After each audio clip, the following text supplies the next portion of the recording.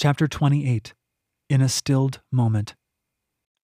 The ladder creaked, a high-pitched squeal that Kyla didn't understand at first. She had fallen asleep, but the sound had yanked her up by her collar. The next sound was the groan of the attic hatch. She didn't know how long she'd slept, but her muddled mind and body were not at all refreshed. Her clothes were still damp. The floorboards groaned under a heavy weight. Next came a susurrus of fabric rubbing. Behind that was the presence of a man standing in silence, listening. Kyla felt him, envisioned him from the weight of his being, a heavy man with corded arms and barreled chest. He was in the attic with her. He was trying to be very still, trying to listen, listening for her presence. The Don'ts Master? No, he would not feel so heavy. The Mercus vision was upon her. It had brought with it this heightening of her senses. In the absolute stillness of the darkness, her hearing and smell, even the feel of the floor beneath her, were carrying subtle hints of the man. It was the instinctive awareness of danger that every mouse or deer or lone woman in an alley knew in the gut. It was the feeling of prey in the presence of death. The floor creaked. She imagined him shifting his weight from one foot to the other. A whisper, someone in the room below asking what the man saw. He didn't respond. Through the fabric of her blanket came a blooming light. Someone had handed up a lantern. A footstep, a creak, the rustle of fabric, the jangle of metal buckles, the scuff of boot on dusty wood. "Anything?" The whisper was loud, raspy. Her breath shook on the exhale. Another step.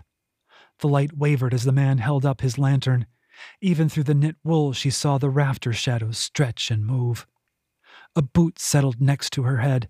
The toe planted, twisted a bit as he took another step. She heard the dust grind under the sole. His breath whistled softly in his nose. He was tentative. He'd been told to search the attic. The Don'ts Master was desperate to find her. Someone had been stabbed. They were told to look everywhere. Had she left a trail? She had been very wet. Surely those drips had dried by now. She'd closed the door behind her. She hadn't left the attic hatch open. No one would notice the blanket she'd taken, not when they were all up and searching for her. No, this was simply a search. He was being thorough. The dogs had trailed off after Ollie.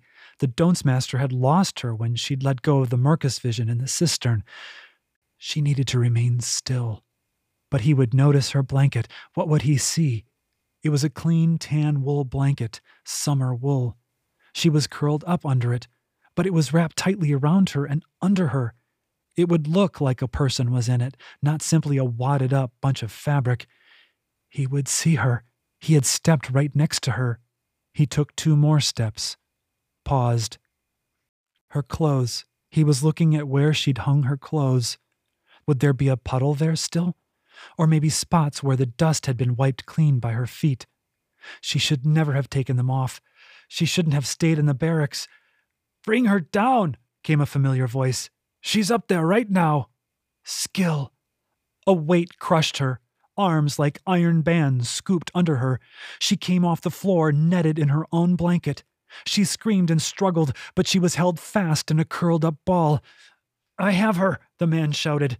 His voice was deep and loud. He clomped with heavy steps, stopped. "If I let her go, she's going to fight." "Hold a moment." Panic seized her. She squirmed and screamed, but her captor's arms might as well have been shackles. And then her struggles ceased as an indomitable power took hold of her limbs and stilled them. The panic remained, with no outlet save the galloping of her heart. Not even her voice could release a portion of her terror. "Nax!" The man released her and she fell through the hatch, stomach lifting. No ability to scream or twist or move her limbs to break her fall. But the impact she expected never came. Someone caught her. The fall had unfolded the blanket. Air touched her bare skin. "Put her there." She was dropped onto the bed. The blanket tore away. She could do nothing. She was facing the wall. The men were behind her. A shadow stretched over her. A face loomed at the very furthest extent of her vision. She saw a hint of white beard. "Kyla Sai, you have impressed me greatly." She isn't much, said the man who had caught her. The latter was straining under the weight of the man coming down from the attic. Nax! I'm here. Where are you? In the barracks. The Donsemaster has me. I can't move. I can't move.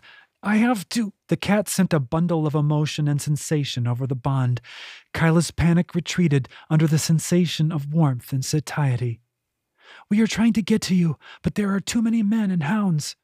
She doesn't look worth the effort, said one of the armsmen, as if he wanted the Donsemaster to explain why they'd been troubled so greatly to find her. Skinny as an Atlan shank. What harm could she do to anyone? Great harm if she were to come into her power. One does not judge the Mercasine by the bones of the Merculin. Fight it, Nax sent. How? He's using the Mercus. Fight! A jingle of purse being dumped out. Here's my 5 gold as promised, Skill said. Thank you. I should fetch Radiant Hyali. He ought to decide what to do with her, seeing as she's on his land. As an awakening Merculin, she is the concern of the Way of Till. Radiant Hyali will surely understand that. Bring her to my carriage. His hand brushed lightly over her cheek. They did not cover her when they carried her out of the barracks. The night air bit with icy teeth, raising gooseflesh all over her body. She caught a glimpse of the Donsemaster. He looked haggard in the glare of his own Mercus light. The other men had wandered back toward the barracks, having caught word that she'd been captured. A few servants came out to the kitchen garden to see her.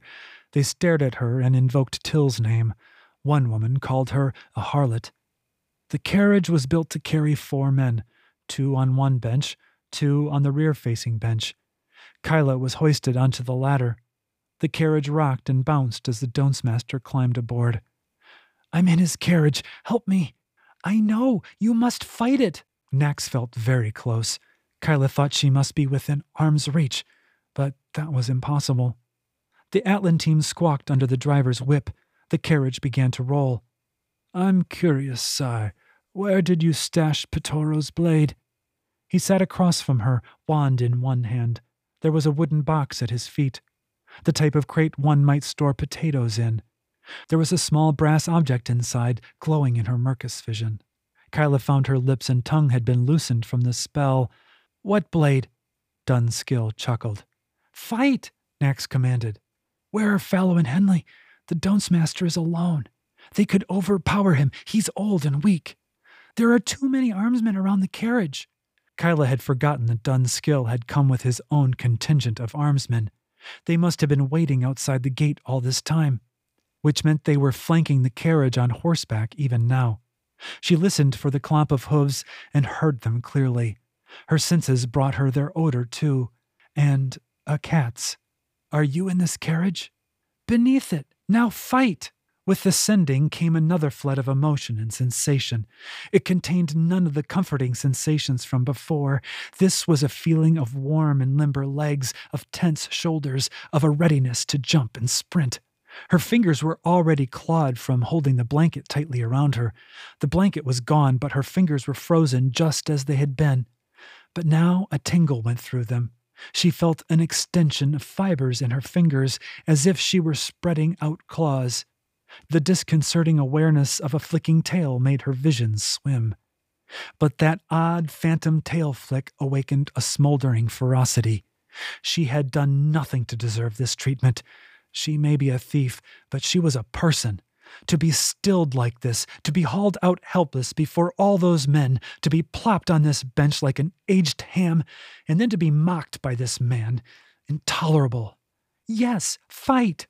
In every cheapskate alley and in every encounter with a mark, Kyla had faced the brutality of such men, of clenched fists and grappling in the dark. She knew what it was to strain against muscle and bone. She knew the thoughtless and desperate struggle of one animal against another. Sometimes it was to overpower and rob. Sometimes it was to break a hold and flee. Survival came down to pure animal ruthlessness. There was nothing evil in it, nothing personal about it. Cats didn't hate the mice they killed. And what of the ferocity of mice? Kyla had been the mouse more often than she wanted to admit. The feeling of claws extending grew. While no mouse had ever become a hound, a girl could sometimes become too much of an armful, too much of a wild, clawing and biting thing to be handled.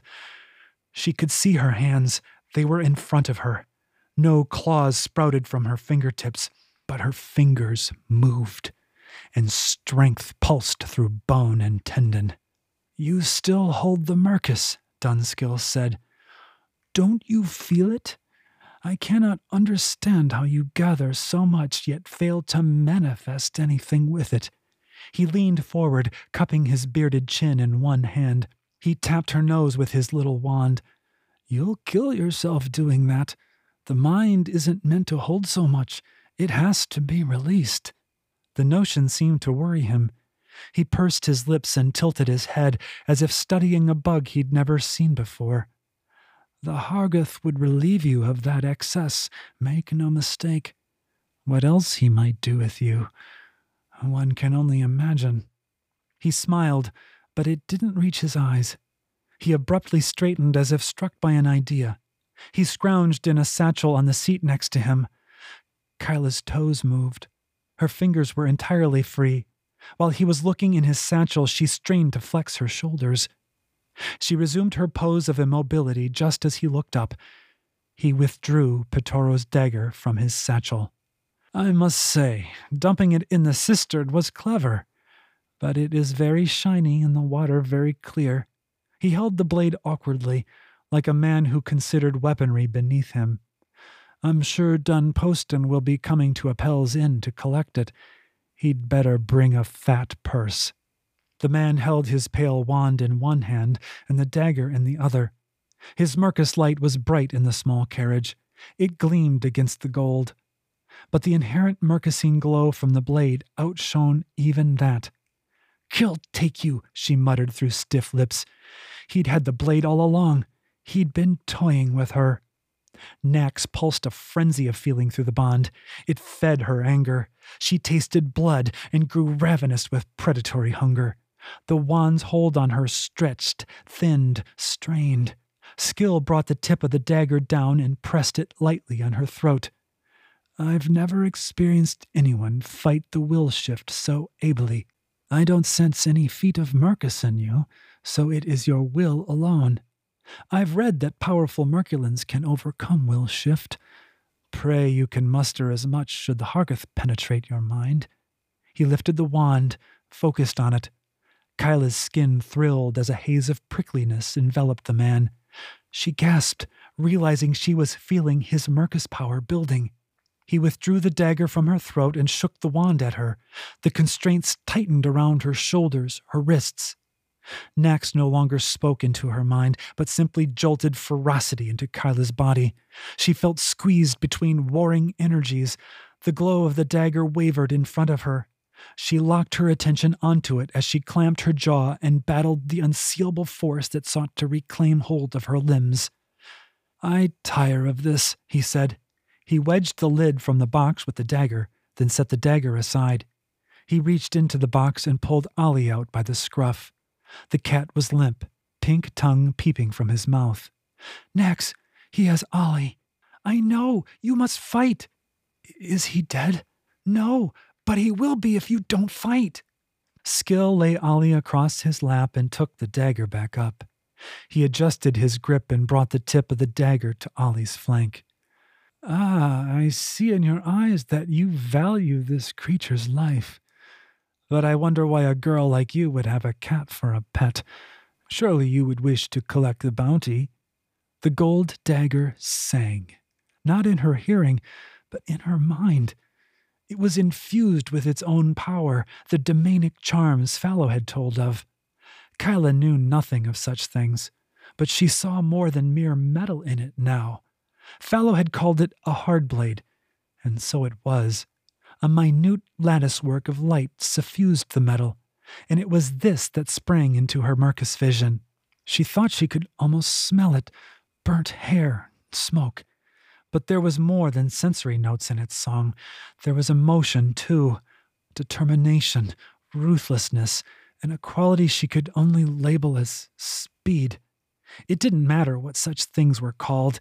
In her murkest vision, all things were sensation of one sort or another, even emotion, especially emotion.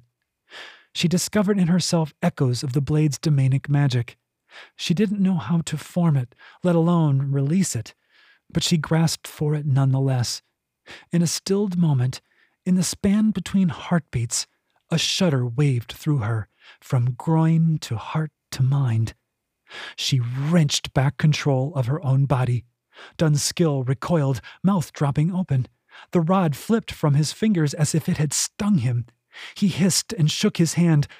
Kyla unfolded, ignoring the cold in her limbs, ignoring the stiffness of her joints. Her focus remained entirely on the blade. Skill flicked it at her with an effeminate swing of his wrist, a man of no training. Were he not a Don'ts master, he would have been an easy mark to rob on a middle-night street. She grabbed his wrist as she lunged. She jammed her forearm into his throat and pushed hard. He squawked and gibbered. Nax's endless feed of ferocity charged through her. She snarled like a beast, bent to sink her teeth into his neck. She stopped herself at the last instant and recoiled. "Stop it," she sent to Nax. "I'm free." Her mind cleared. Skill was beating her back and shoulder with one fist and scrabbling to stab her with the other. Ollie slipped from his lap and back into the box. Kyla put more weight onto his throat. She wrested the blade free of his grip, reversed it, and shoved. His shoulders went rigid, eyes bulged. A tight sigh hissed from his gaping mouth. His eyes met hers, pained, but no longer full of panic. Kyla panted, conscious of sweat dripping down her back. The inside of the carriage was too loud with her breathing. The Atlan still pulled the conveyance down slope. Horses clopped all around. Kyla jumped off the man and retreated to the other bench. The hard blade shone dully in her hand. Blood dripped from it. A spreading stain marred the Don'ts master's robes. He looked dumbly down at it, hands crimson. I think I killed him," she sent. "Good. Be ready." For what? "Fallow and Henley will stop the carriage. We must run." "Where are you?" She tipped over the seat to peer underneath. Nax wasn't there. "I'm under, on a thing." Kyla's vision blurred, and then she was seeing the road pass beneath her. Nax was riding under the carriage, balanced on a strut or crossbrace. "Stop, you're going to make me heave." Her own vision returned. "Where are the boys going to stop us?" A pause. "Lop says just before the Trialti Arch." Kyla parted the window curtain and looked out. The baths of Ori were blurring by. The arch was close, just around this bend and down. Skill tilted over onto one shoulder. His eyes were open. Breath still came. Kyla clenched her teeth, the predatory rage now caged inside her. She scrounged through the Don'ts master's robes, found his purse. His satchel held nothing save some papers and a partial loaf of bread. She put the dagger in the satchel and rolled it up. A shout from the driver. The Atlan shrieked. Men barked orders to clear the road. The brake lever squealed against the iron bands of the carriage wheels. Kyla was jolted back in her seat as the carriage slowed. Dunskill tumbled forward onto her. She kicked him off, shivering at the touch of his body against hers. "Go!" Nax sent. Kyla grabbed Ollie and burst from the carriage. She barely registered the obstacle Fallow and Henley had put in the road, an overturned hay wain. Then she was through the arch. Nax loped next to her, and without losing stride, jumped aboard and clawed up to Kyla's shoulder. Men shouted, and horse hooves dug into the street behind her, their metal shoes clacking like hammer blows. Kyla sprinted, head down through Dun Meadow Plaza. The Harridan Gate echoed with her gasps and footsteps. A sharp turn into the alley, then up to the roofway. She fell flat onto the top of the Mighton Theater and hugged Nax close. The satchel fell away, and Ollie's body slid into a puddle. His body jerked and his head snapped up. He let out a yowl. "He's hurt." "No," Nax sent. "He's angry." "What did that Don'ts master do to him?" "I don't know, but he's angry at you." "Me? What did I do?" The answer did not come for a long moment, so long that Kyla thought Nax had forgotten the question. "Ollie says he almost got eaten by dogs because of you. He says you are stupid, selfish, foolish, and smelly. At the moment, Kyla didn't think she could fault Ollie's judgment, even though she'd just saved his miserable hide.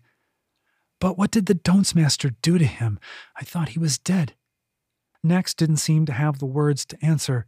Finally, she said, He was limp on purpose. Playing dead. He wants you to take the bell off him. She pursed her lips and considered making Ollie keep it, but they needed to be quiet until the street cleared. She cut the ribbon and carefully set the bell aside. Ollie stomped away and sat down to give himself a good licking.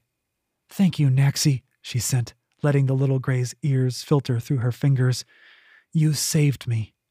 The boys soon joined her. Lop and Huff nosed at Ollie, then came to greet her and Nax. They all huddled together as the shouts continued down below. Murder! Murder! Men charged up and down the street. It was dawn before they gave up their hunt. By the time Kyla and the boys returned to the Atlan barn, it was full daylight. Wen was asleep. Ollie took pains not to wake him as he snuggled close. Kyla set the satchel onto the floor. The dagger inside clanked softly. That better not be what I think it is, Fallow said, eyebrow dipping over his nose. It is. We need to take it back to the Howley estate as soon as night falls, she said. There's a cistern behind the house. Good hiding spot for it until your father decides to pay. Then she flopped onto her bed of rags, gathered Nax in her arms, and fell asleep. She didn't even hear Fallow's curses, much less see him take the satchel and leave the barn. Nor did she see Henley watching her, knit cap in his hands. Had she would have marked his tender brow, his worried lips, and his immense relief.